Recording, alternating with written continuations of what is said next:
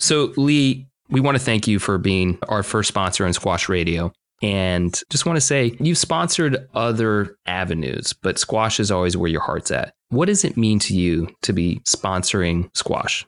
I think there's just a lot of interesting people in the sport. I've attended junior tournaments, I've been to professional tournaments, and you can always get into some engaging conversations. And I think Squash Radio is an avenue of bringing those people to the forefront. And I'm sure a lot of people would like to listen to them. And sponsoring this, we're just facilitating that. I think you nailed it. Is there anything else you might want to add? But I think you nailed it. That's exactly what I think. Because I'm in, like, with Hope. I've met Hope so many times and I got into a little bit of conversation, but listening to that conversation you had with her, she's just a squash through and through person. And I don't know how many listeners you get, but it doesn't matter. It's the fact that people can now relate to Hope as this person. Hopefully they're going to do that with me. I'm sure, because I'm quite a private person.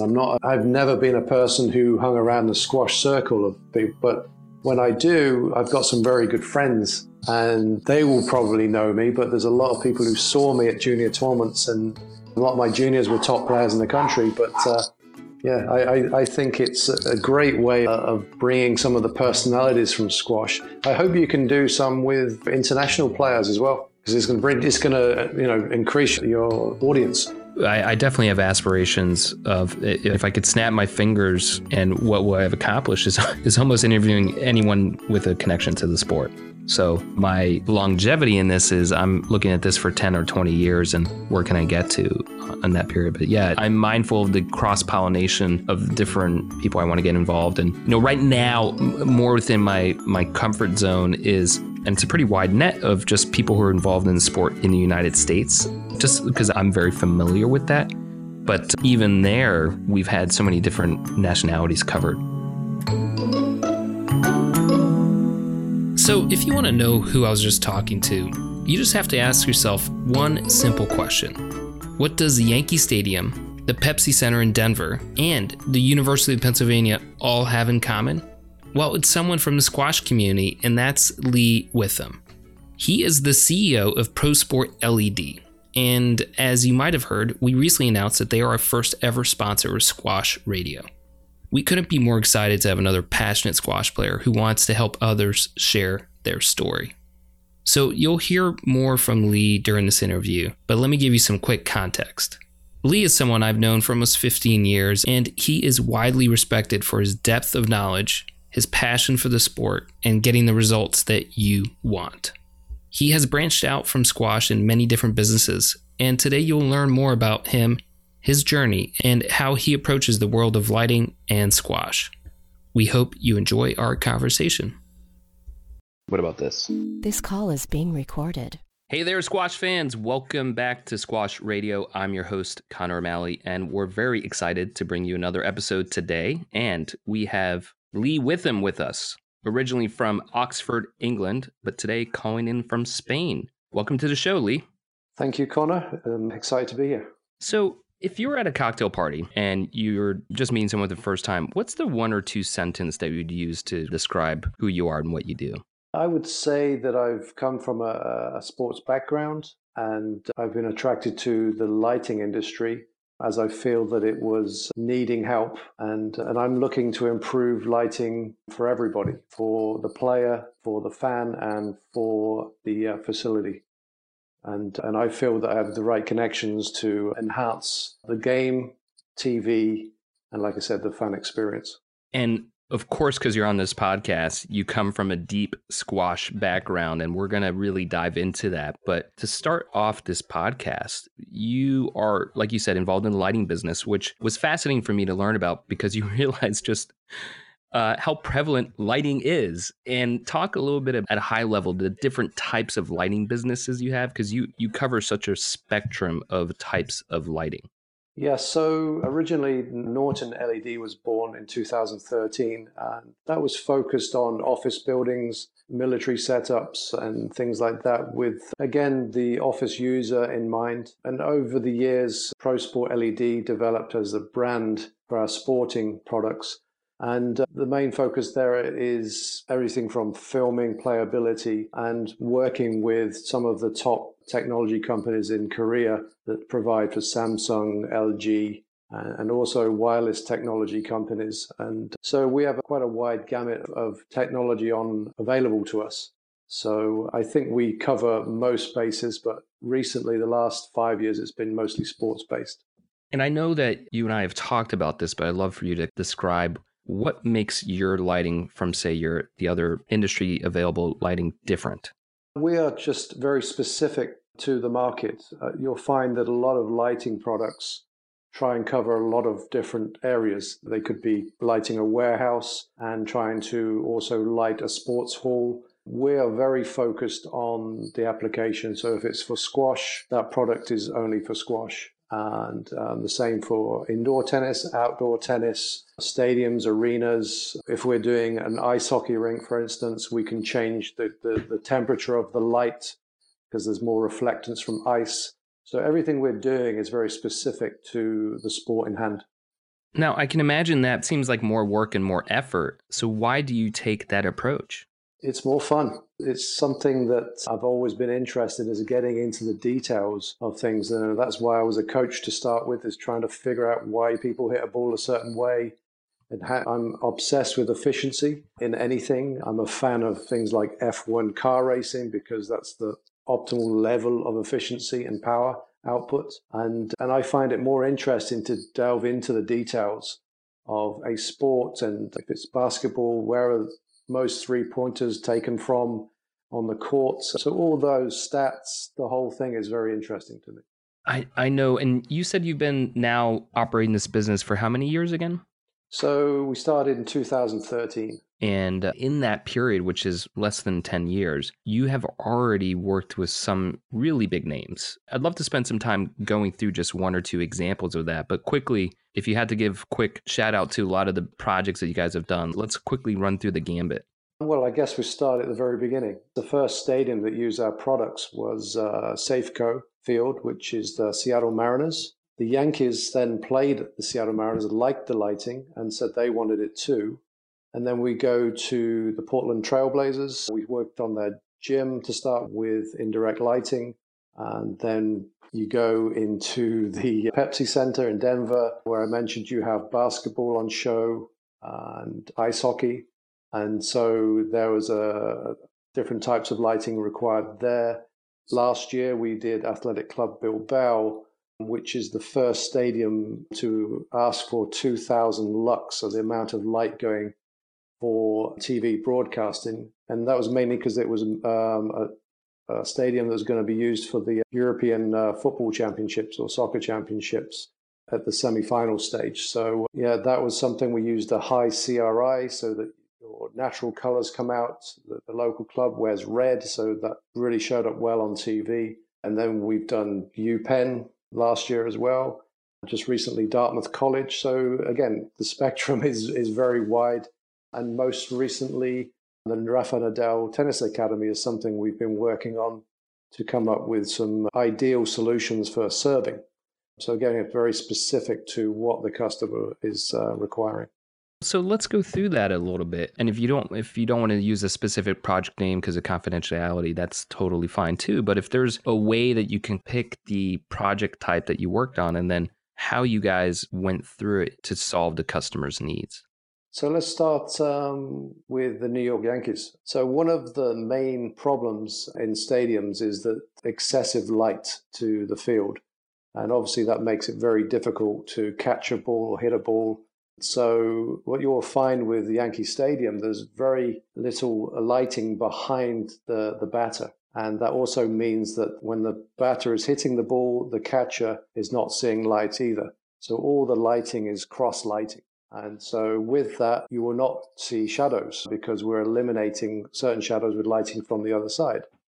So the fan experience is very good because they see everything and it's the right fit. So the TV broadcaster likes it because they can see without shadows. The depth perception is ideal because there's no shadows.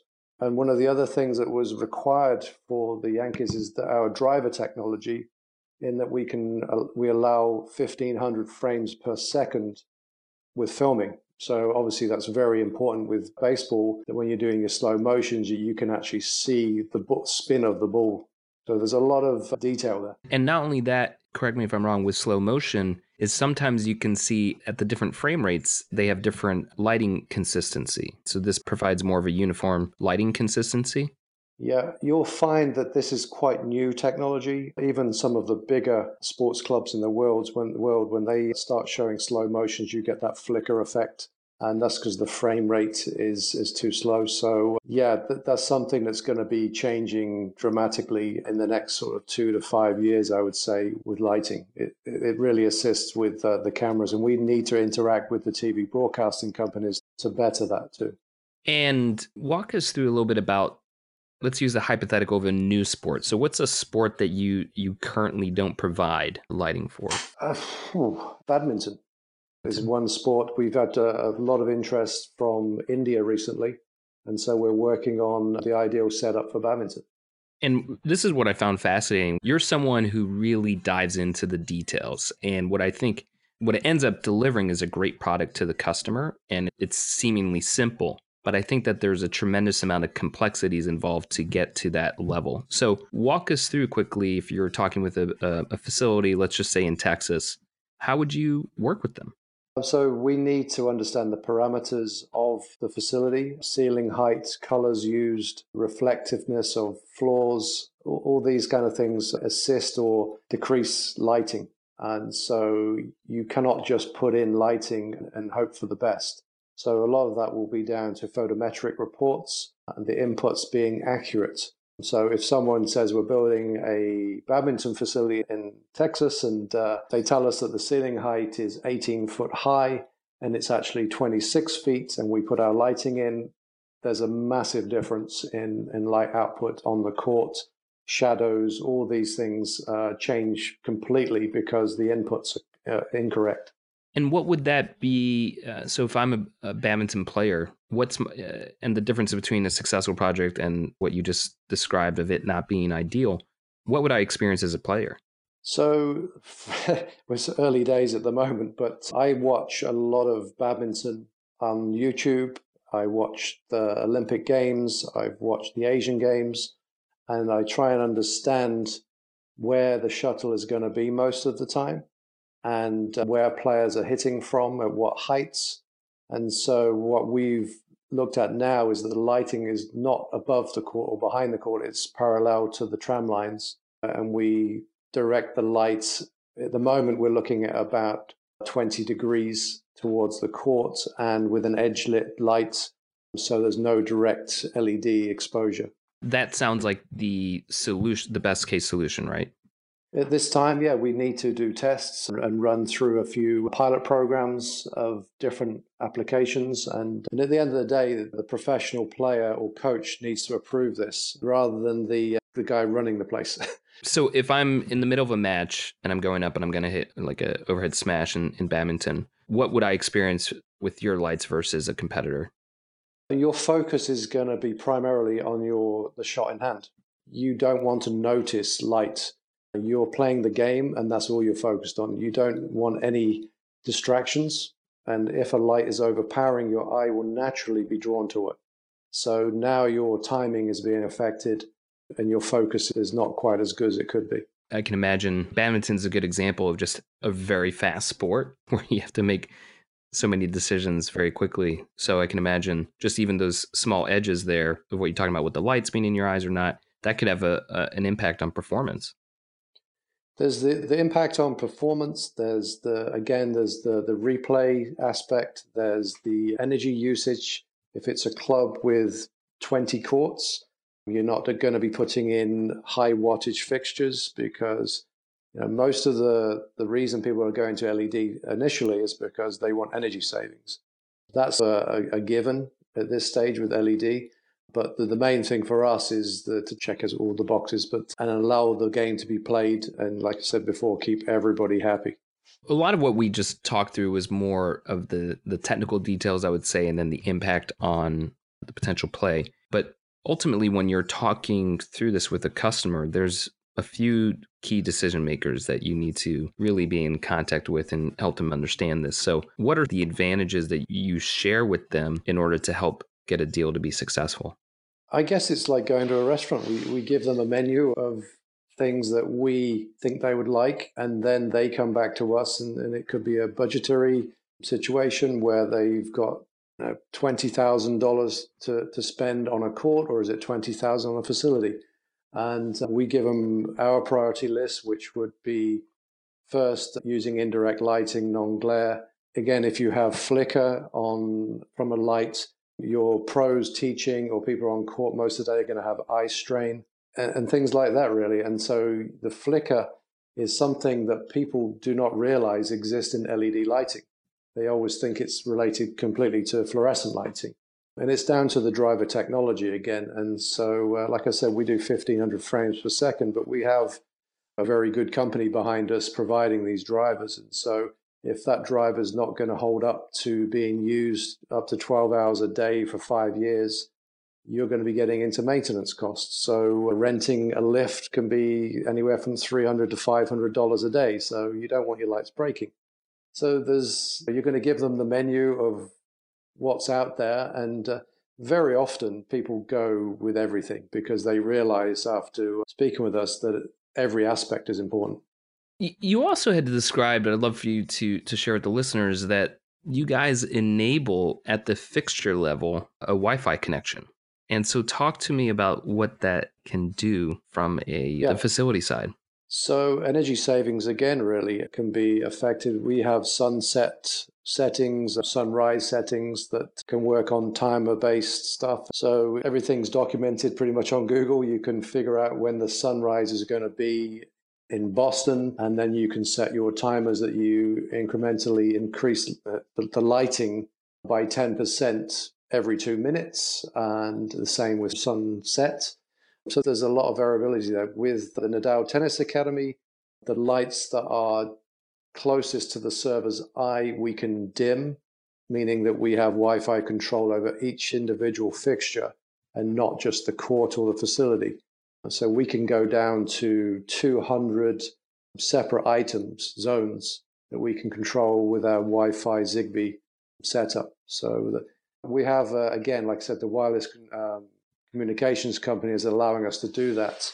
And we're way ahead of the game on that aspect of controlling. So what you just described, let's give an example of how many fixtures are there on a tennis court?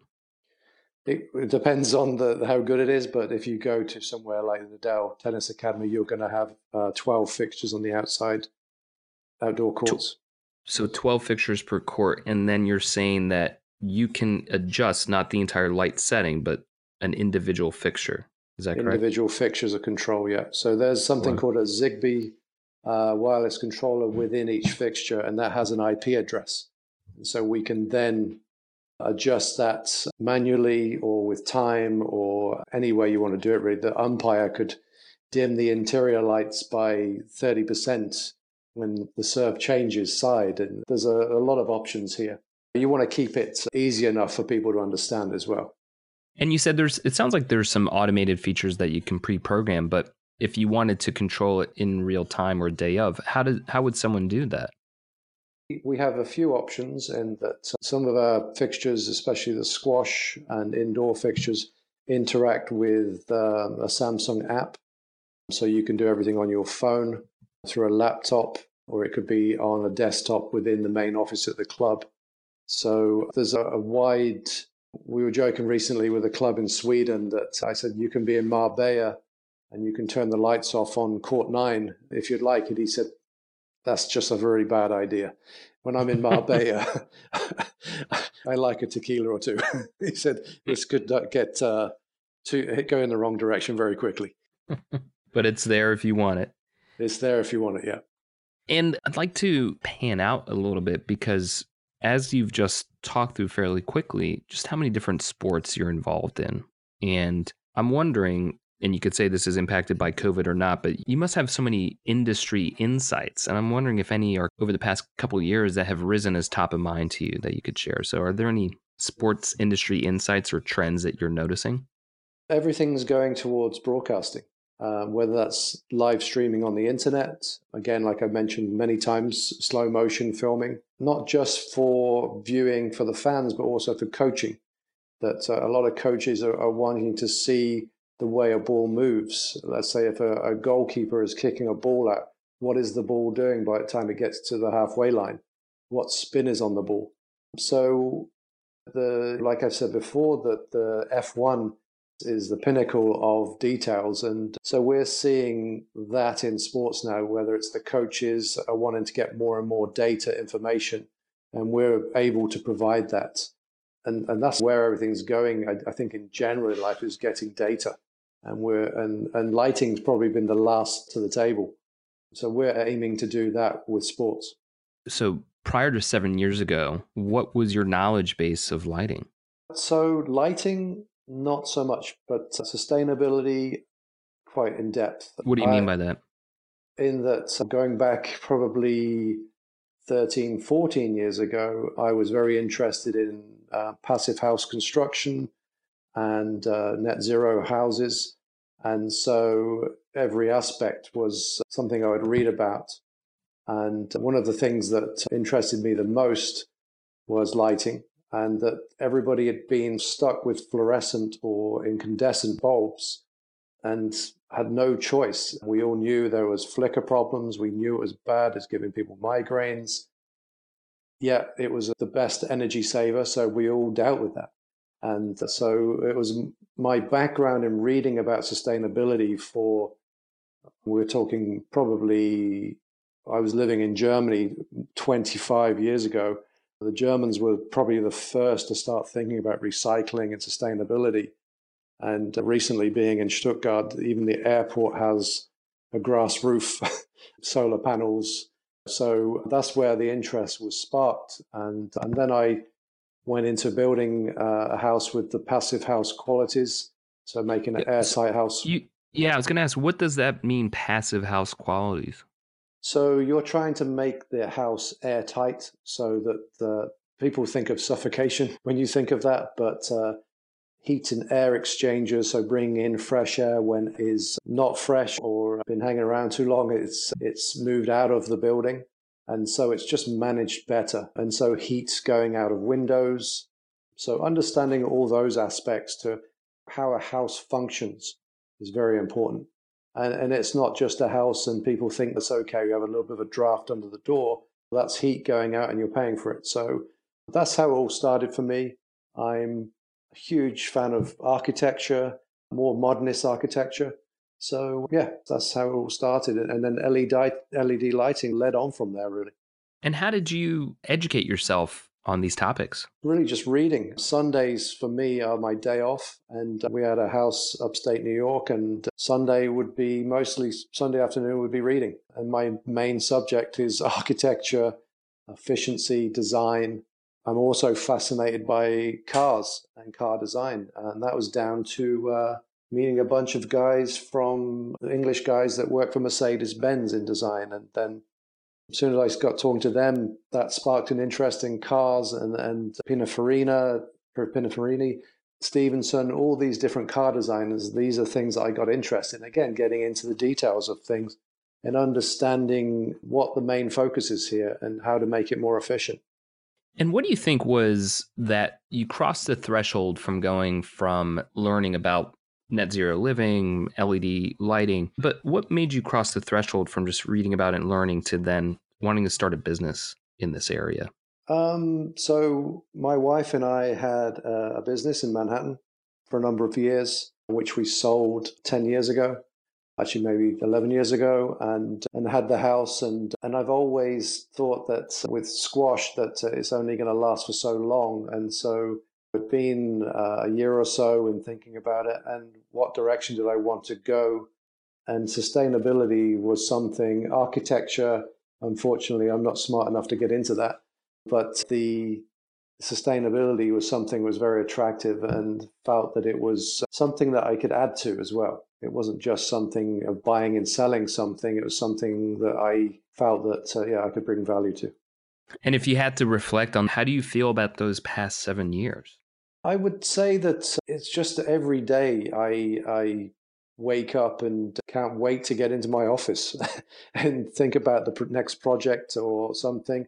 Even checking in with past projects and getting feedback on what we've done. And the customer really appreciates that too. So it's taking care of each project, even though it may be 5 years ago, 7 years ago, and looking forward to going to work every day. That's the way I live my life. And I'm sure going into starting this business, sometimes we know the challenges that are ahead of us. And running a small business, you're wearing almost every hat there is. But what are the challenges that you weren't quite expecting that you've now had to learn? The bidding processes on with dealing with bigger companies. So when I'm obviously a very small company with some very good products, and I think a lot of people tend to go to the easier option. So whether that's a big electronics company because they've heard of the name.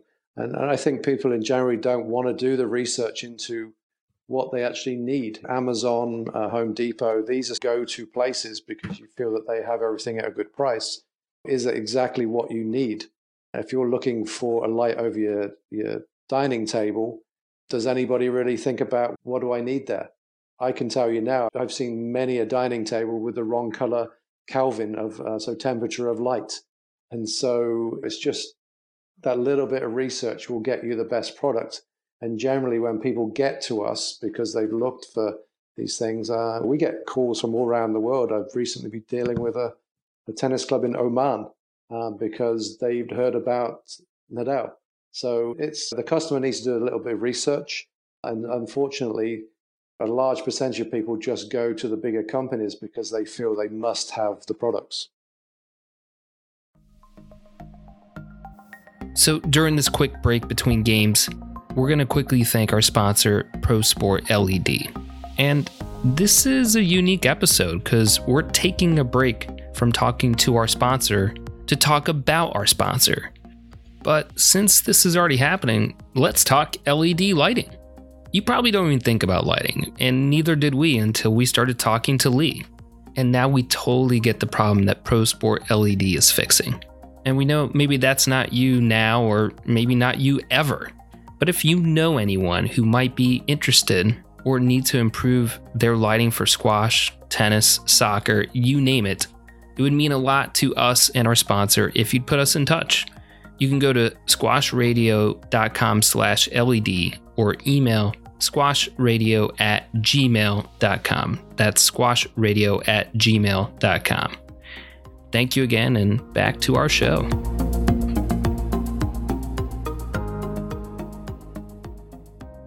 So let's rewind the clock a little bit, because as you said, and part of the reason why you and I know each other is our connection via squash. And let's talk a little bit about your background in squash and what the steps that you took to get to start in Norton LED. So go back to the roots of your squash career.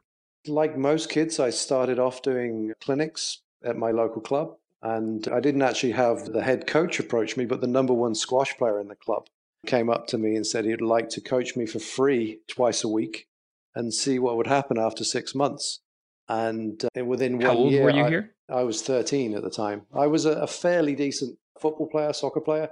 And I played badminton at school. So I was able to hit the ball backhand and forehand immediately, whereas most kids tend to struggle with that. Yeah, and within a year, I was Oxfordshire County champion under 14s, and I went on to win every year until under 19s. And recently, I sort of disconnected with my coach because he moved away, but I've met him last year after 30 years and just told him how grateful I was for his advice and putting me in the direction of squash, because it's been very good to me over the years. Not to jump ahead, but as you said that, I wonder, you ended up coaching for a tremendous amount of years. Did that have an impact, that the same feeling that you felt from your coach there that you wanted to pass on to others? Actually, it was, I started off trying to be a professional squash player. I played the pro tour for 2-3 years, but I had some pretty bad knee surgeries, iliotibial band injuries. And so in 3 years, 3 surgeries, and decided that maybe this is not for me. And I got offered I got given an opportunity in Stuttgart, Germany, to coach and study, and that's how I really got into the coaching. But at that time, I was just passing on information I'd received from my coaches, and that's the way it was going, and I was just learning as doing. And it really kicked into action. I briefly went back to the UK and did a coaches seminar with David Pearson, who at the time was the national coach of England and coached to many of the top players in the UK, including Peter Nicol. And this guy just blew my mind. He was so fascinating to listen to regards to technique, movement. He was so advanced that I was, right, okay, I've got to do this. This is something I'm really interested in. And again, it was the details, I think, that he brought to the game. And and having spoken to him, he said to me, in the US, there's quite an interest in squash at the moment. I think you're going to bring some value to the game over there. What year was that? Oh, wow. Now you're testing my memory. I would say I've been in the US for 22 years. So I guess 23 years ago, without giving away my age.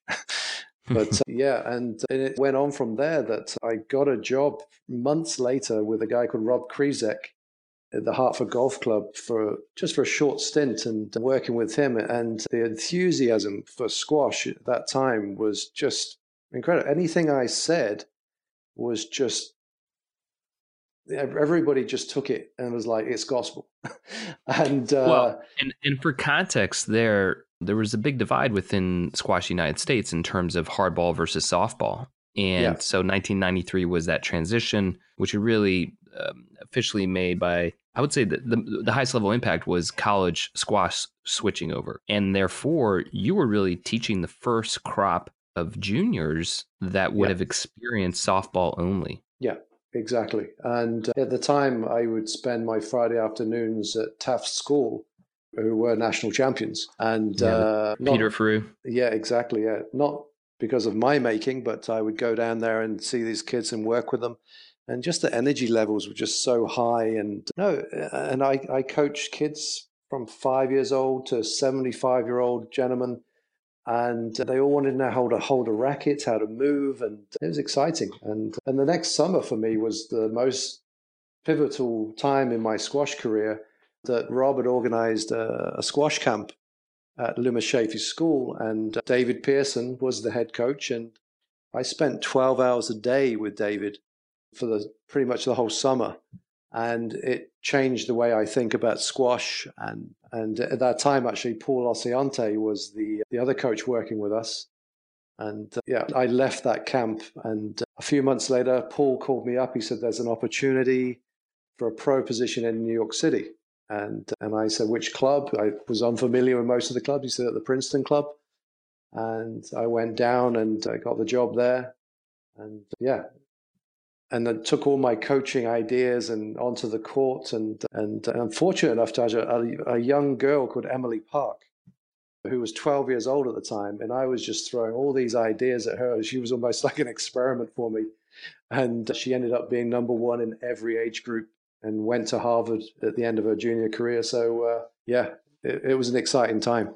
I remember back around that time that there were very distinct coaching camps, so to speak. The open stance versus closed stance was a hot topic back then. But if you had to boil down, and what were some of your coaching philosophies that you were trying to impart on, it could be juniors or adults if you distinguish between them, but what were some of the coaching philosophies you were trying to impart? I think using your personality on court, one of the things I would say about my coaching philosophy is be yourself, but be disciplined. And when you do that, you'll find your game. And so I don't think any of the kids that I've coached off of conveyor belts coaching theory. So if someone's a little bit bigger like myself and heavier, but also strong, you're going to play a different game to someone who's very lightweight and nimble around the court, who's going to take the ball in very quickly. So I would try and give them as much information as I could, and then say, this is yours now. This is your journey. I'm here to assist you, and let's see how far we can go with it. And that could be a guy who plays squash on a Sunday afternoon and just wants to get the serve back. What do you want to do when you get the serve back? What, is he a person who just wants to put the ball away, or does he want to play the longest rally in history? So it's the personality comes into it. And during your time in coaching, there was a lot of, I would say, transition that was going on within the sports in the United States. And you, like many other coaches, had a front seat ticket to all of that. What would you say are just some of the biggest differences from back when you started to now? Information, available information. It's one of those things where at that time, I remember reading a story about Thierry Lincao. It was number one from France, that he lived on a small island and used to watch videos of Jahinga. You can do whatever you want now. You can find 10 best shots from the Tournament of Champions. You can do whatever you want. It's just the interest level. Back then, we were just searching for any kind of information. One of the interesting things for me, going from a small town in Oxfordshire, was this is actually quite a funny story, that our club used to be a cinema, and it got converted into a squash club. And next door was the biggest recording studio in the UK. So we used to get pop bands coming in, recording Phil Collins and people like that. And I was on court practicing one day, and these guys came in and said, "Can you hit with us for a few hours?" And I said, "Yes." And they said, "Oh, we'd like to sponsor you." And they paid they paid for all my travel expenses. And I used to go down to a club called Caversham Squash Club.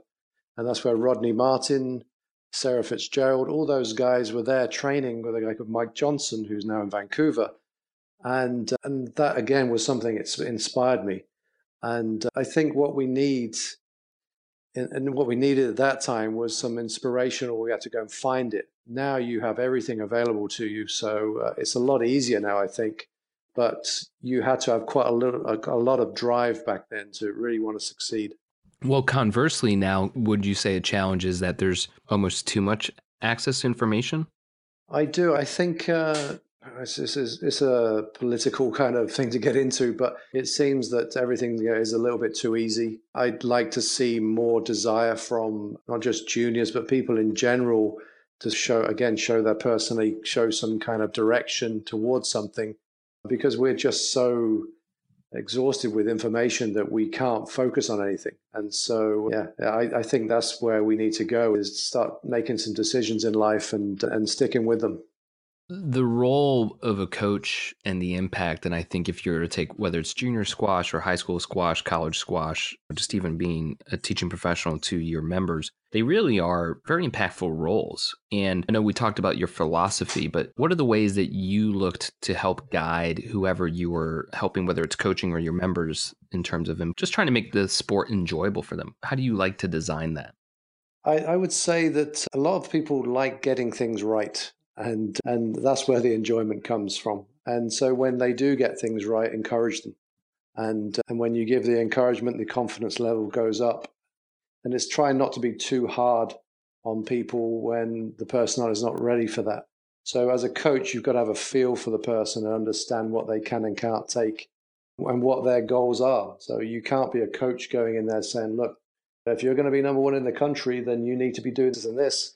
And the kids just picked up a squash racket 6 months ago. So you've got to nurture that talent and be very mindful of who you're dealing with and not trying to achieve your own goals as a coach. And I think the fun will come out of it when you get that right. One of the things I know with the company you've been building with Norton is you are looking to give back to the squash community. And one of the reasons why I'm sure you're doing that is you probably felt as though the squash community was there for you. Is that fair? I don't assume anything, but I would like to think so, yes. And you've shared some of the stories with me in the past, but there have been some almost life-saving moments where the squash community rallied for you. And I'd love for you to just tell one or two of those stories. Well, I can go back to a point where when I left the Princeton club, I had a pretty bad car accident, and where I fractured my spine and broke discs in my back and separated my hip, and was out for 2 years. And a lot of people knew that, not a lot of people knew that I'd had the accident, so I'm quite a private person. But when I did go back to the squash community, they were very open to integrating my coaching again and taking lessons. And so one of the things about coming back to squash and coaching, after 2 years, I applied for the job at Westchester Country Club. And it would have been very easy for them to say, you've been out for 2 years and you've probably lost a lot there. But they didn't. They welcomed me. They didn't even think about it. It was just something that they saw my desire for the game was still there and what I wanted to do.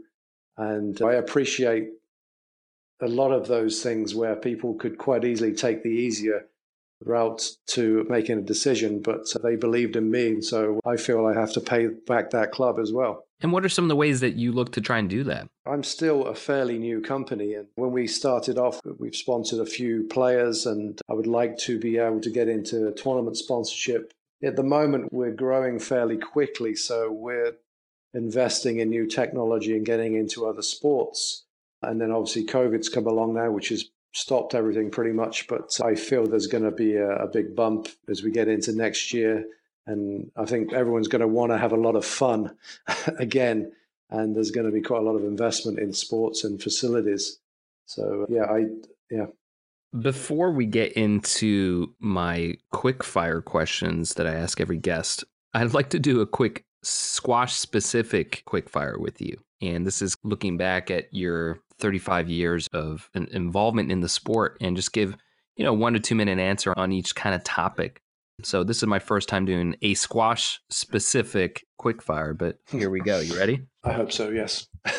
First topic is professional squash. What's your 1 minute take? I think the improvement at the professional level has been amazing, and I watch it on a regular basis. The tour is constantly trying to improve. The matches are dynamic. I like the commentary with Joey Barrington and Paul Johnson, always a touch of humor. Importantly, the refereeing is consistent. I still feel there are improvements needed, and you can probably guess where I'm going, but I feel there needs to be a little bit more consistency in the quality of courts. I'd like to see more slow motion filming and improvement in the lighting. I think sometimes there's a bit too much emphasis on TV production and less on the player interaction with the court and lighting, and that's what I would like to see. But you only have to go back probably 5 years, and the professional game is off the charts, and especially the women's game. The women's game is just I watch a lot of sports, and I can't remember the level of play improving so much as it has in women's squash, and it's very you cannot give the argument I'm not watching the women anymore, because that was always something that people used to say years ago in squash, because they had heavy wooden rackets and stuff like that. It was very tough, but now the games are very entertaining to watch. Completely agree. And I would say every 5 years, the sport has almost dramatically evolved, whether it's technology. And that kind of goes across even just from sports science. Look at the physicality of all the players on the tour, both the men and the women. And you can notice if you were measure every 5 years, there's distinct changes. But I completely agree. And longevity. Longevity of players. Yeah. College squash. So I really believe that squash associations around the world should go visit a US college squash match. The only thing that's missing, I believe, normally is there are not enough seats to watch. I remember attending a few Trinity games and thinking, I'll just show up. The match starts in about half an hour. I'll get there 10 minutes before. No seats. And the atmosphere is completely different. And I just feel that I'm not sure that many associations around the world are aware of this. And I think everybody should just turn up in the US for a match between Harvard and Trinity or whatever it is. It's something that's going to open their eyes to what squash can be in their country. Yeah, I think one of the things... The energy is palpable. Yeah. Yeah, exactly. Yeah. I think one of the interesting things that's overlooked is the majority of junior squash players in the US playing for themselves week in, week out. And when they get to college, you see this energy from them where they realize they're representing a college. And it's quite a mental transition for them. And I've seen kids, they've been playing 6-8 years, week in, week out. And they get to college and they're representing their school and very focused. They love it. They just get this new dimension to their squash. And the one final thing is I keep hearing things about it's a white dominated sport. I think if you just attend a junior squash tournament, you'll see that this is rapidly changing. And that's a little bit of someone's not really done their research here. To touch on the college squash, again, I think that's another marker that every 5 years or 10 years, there's definitely change. But now we just have to look at Ali Farag, who's gone on to went to Harvard and become world number one, to say that going to play college squash is not going to hurt your professional chances. In fact, there's a strong argument to be made that it's going to improve it, because the first couple years on tour are extremely challenging for anyone. So here you can still get high quality matches, getting an education, and then jump onto the tour and quickly cover ground. This is actually, if you think about tennis, this was the trend that would go on. Another famous Harvard player was James Blake, who went to Harvard for tennis, played for 2 years, and then joined the tour professionally. Michael Stich as well, the German player. At the time, it was big news that he'd actually just graduated college and was going on to the World Tour and was playing in the final at Wimbledon. So it goes back quite a way, but it's definitely a change now. But you also hit the nail on the head that if you have been used to only playing individual competitive squash, and college squash is really, it's a team sport, and it's a different mindset shift that you have to make. And it goes down to day-to-day routines of practicing, where you're not just practicing for yourself. You need to make sure that your team members are getting better and that you're improving your game. So it's a lot of give and take in that regard. And I think that can translate to the results of winning and losing. Exactly. Junior squash.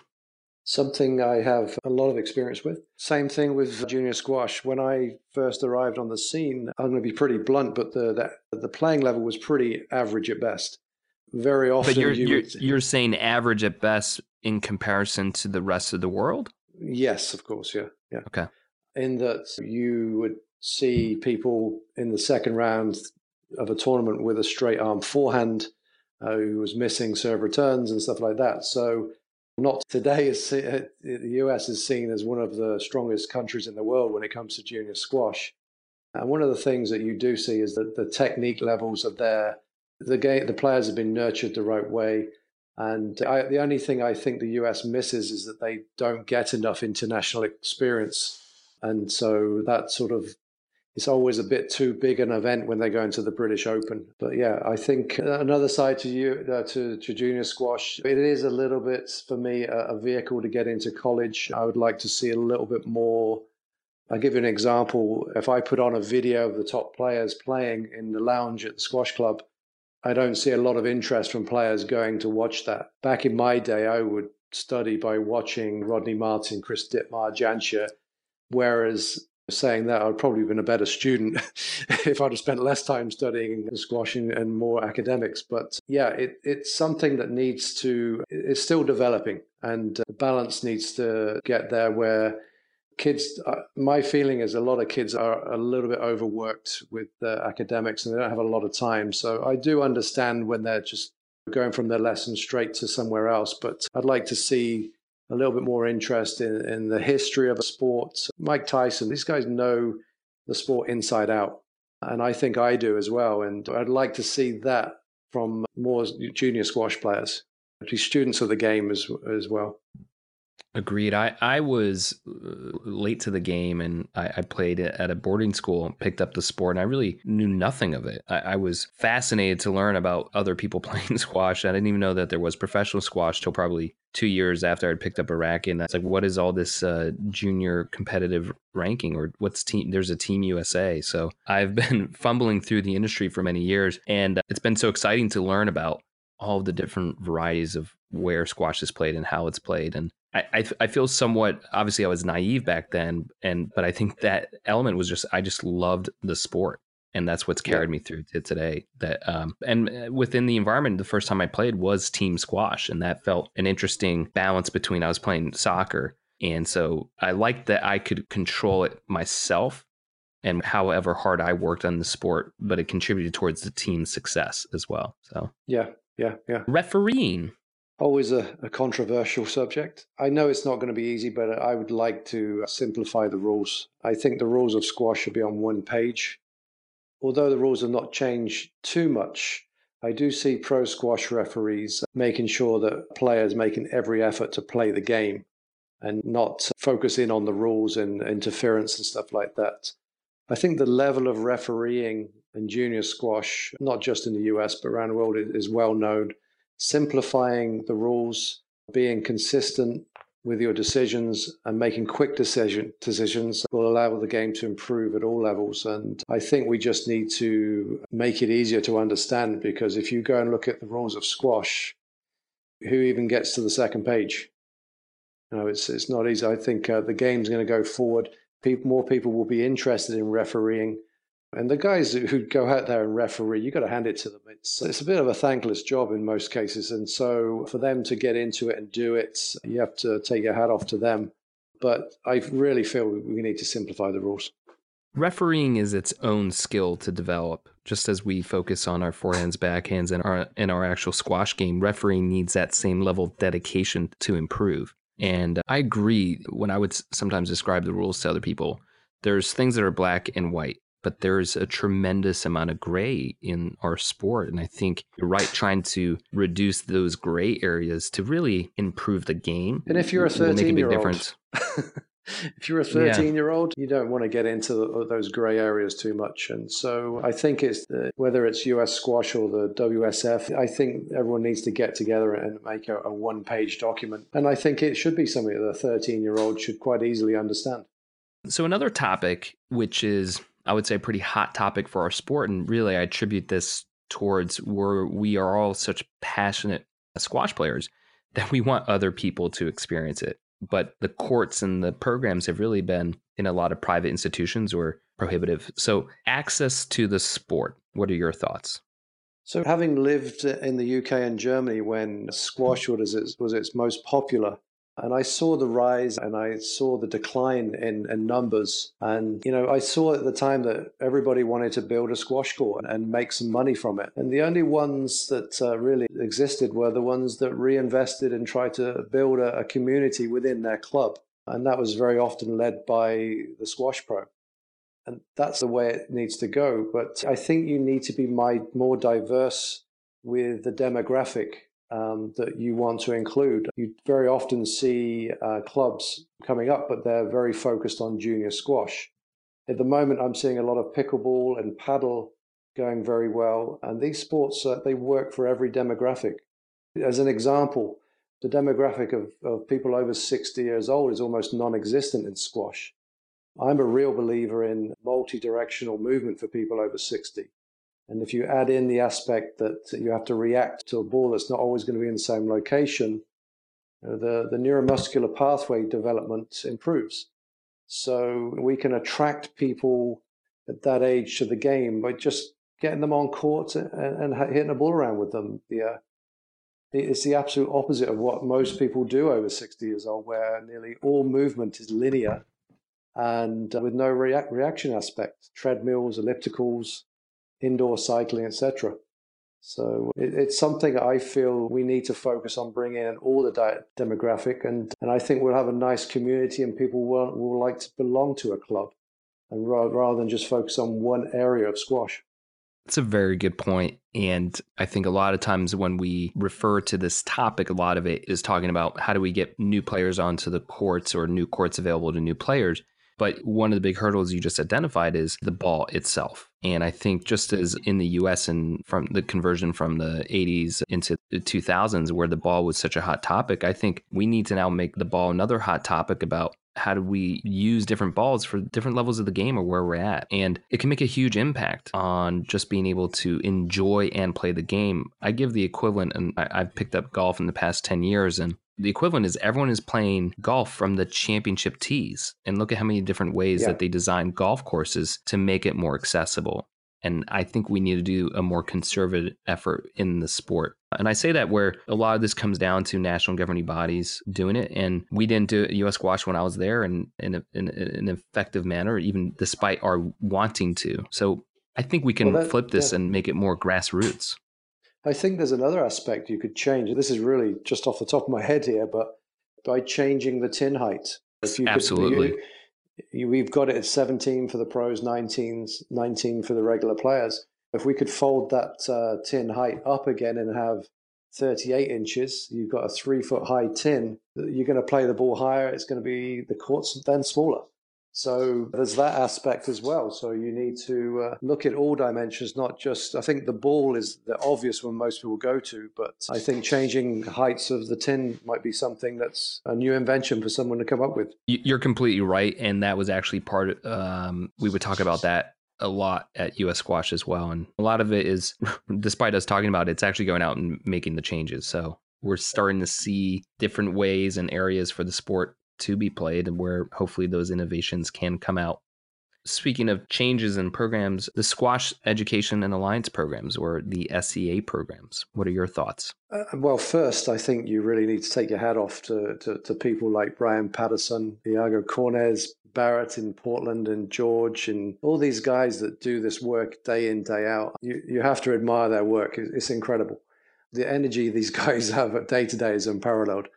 So that's something that for me is going to, again, tie into access to squash courts, because I feel that a lot of the kids coming from these programs are getting out of college, and where can they play after that? So a lot of them tend to go back to their club that they learned, but if they move to a different city, it's very difficult for them to get access to squash courts. So I feel that everything's going in the right direction, and fairly quickly in the last 2 years. And Tim, I feel, is the right person to be in charge, because he just has this very holistic approach to everything. And I feel that good things are really going to happen in the next 1 to 5 years with the organization. Agreed. And I think for me, having been so close to Metro Squash, I've also had a unique purview into this. And one of the developments that has happened in the past, I would say 5 or 7 years, is the community squash model in Portland, which was the first one to really do it and establish it. And now it's expanded to Barrett, yeah, and now it's expanded to 4. And I think that is something that is really important for clubs to consider, because it provides that inclusive aspect where it's not just about an SCA program or junior squash or adult squash, but it really is that cross-pollination of all of those programs coming together. And I think that is really where... And it shouldn't end at college. These guys who want to play squash afterwards, you've got to put something in place for them to play it.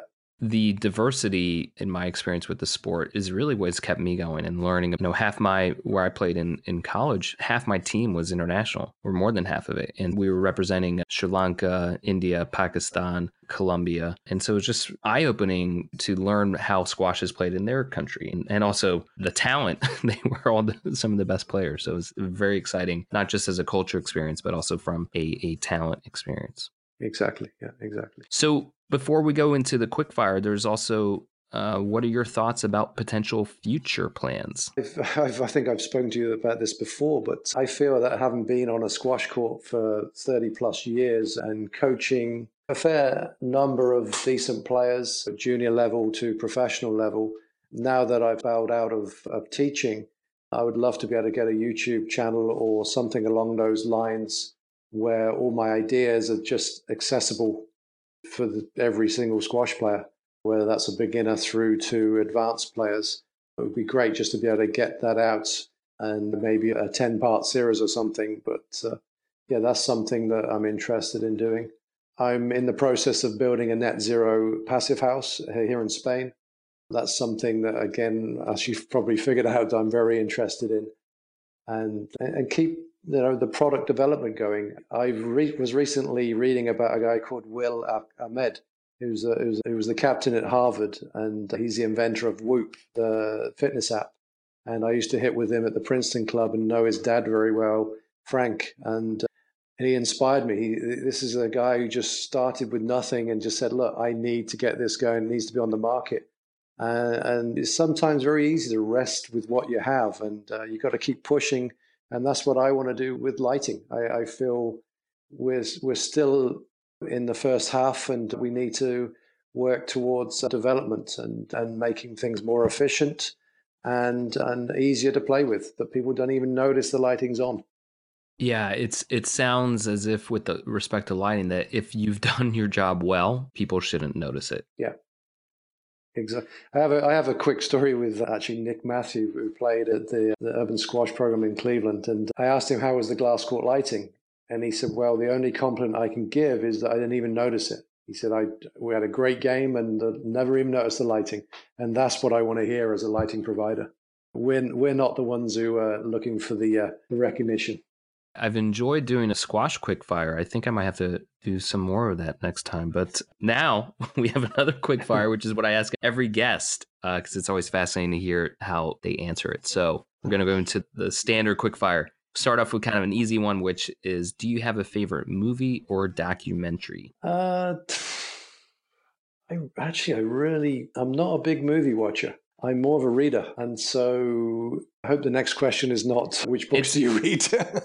Well, it does go down there, so I'll give you a little bit of time to think about it. But we can go into the next question, and that is, what gets you fired up? Now, this can be in squash world or outside of squash world, and it can either be something that fires you up because it's like very negative, or something that's very positive and you lean into. So what gets Lee Witham fired up? Well, I can give you both sides to that. And it sounds a little bit passive, but travel. I love going into new towns, cities, and seeing how people live, the architecture, just the history of a city and a country.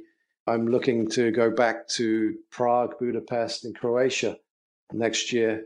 And I travel from city to city in Spain and Portugal. I've covered pretty much most of the US. That's something that really gets me interested.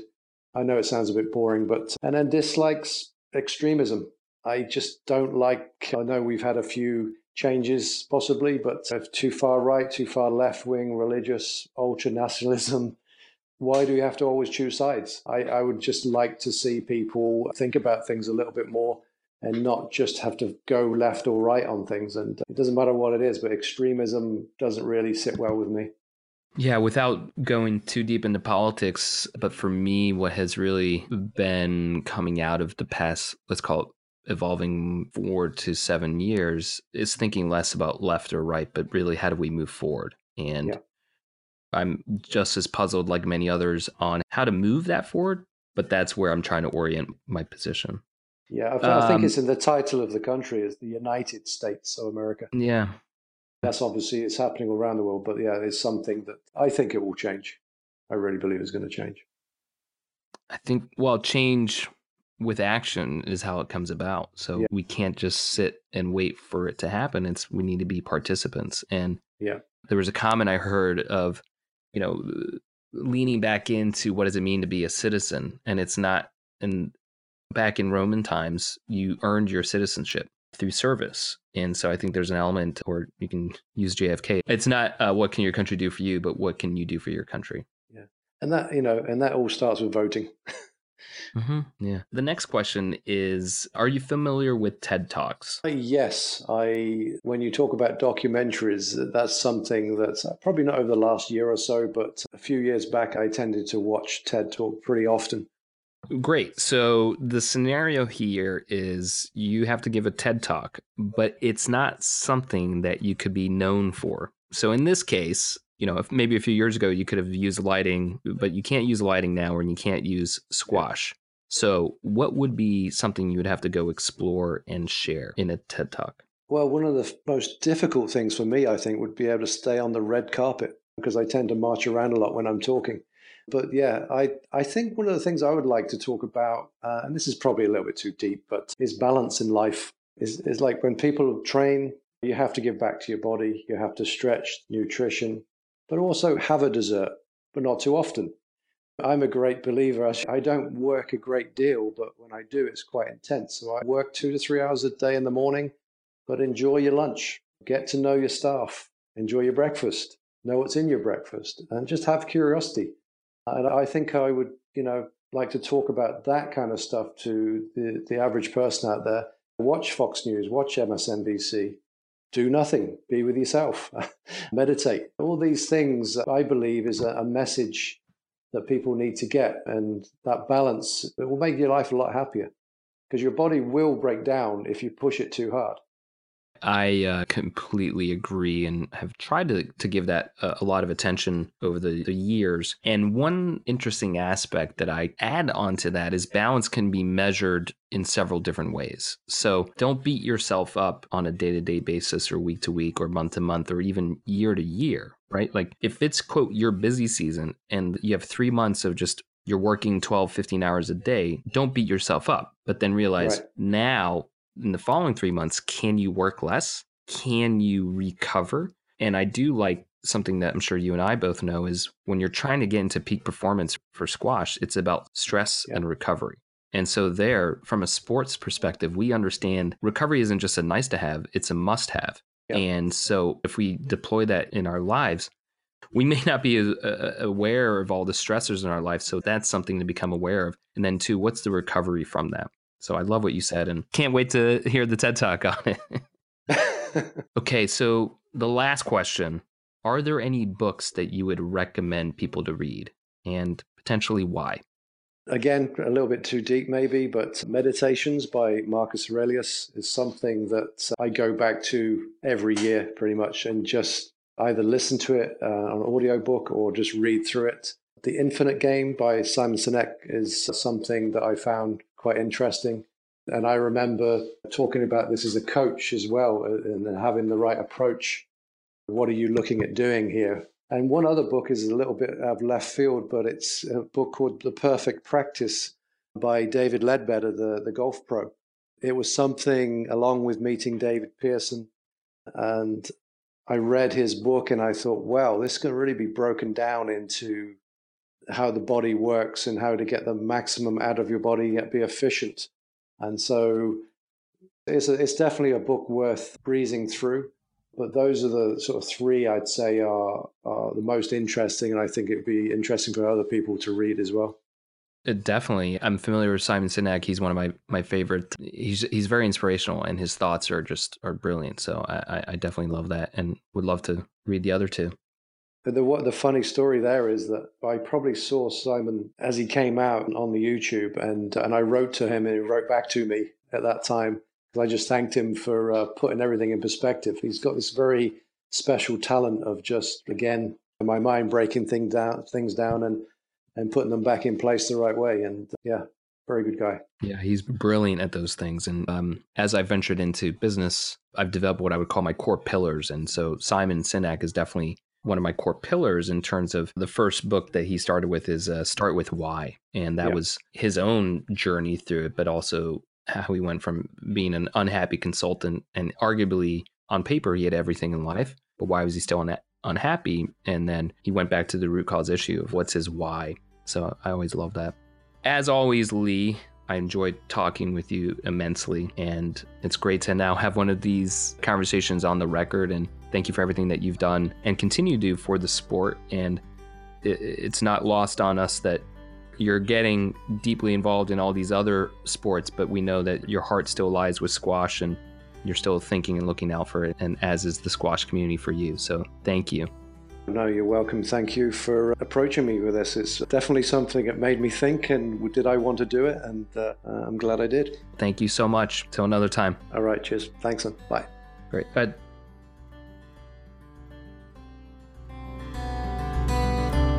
Well, thank you so much for your time today and for joining us on Squash Radio. We hope you enjoyed this latest episode. But before you leave, we just have one quick last message. As you know, Squash Radio wants to help tell some of the best stories from Squash World. But in order to do that, we want and welcome your help. Do you know a person or a story that involves squash that is interesting, funny, moved you care about, reflects your passion for the sport? Well, share it with us and let's try and get it out there on the air. You can email me at squashradio@gmail.com or reach out to us on social media. Again, thanks for your time and, well, until next time, be well and have fun.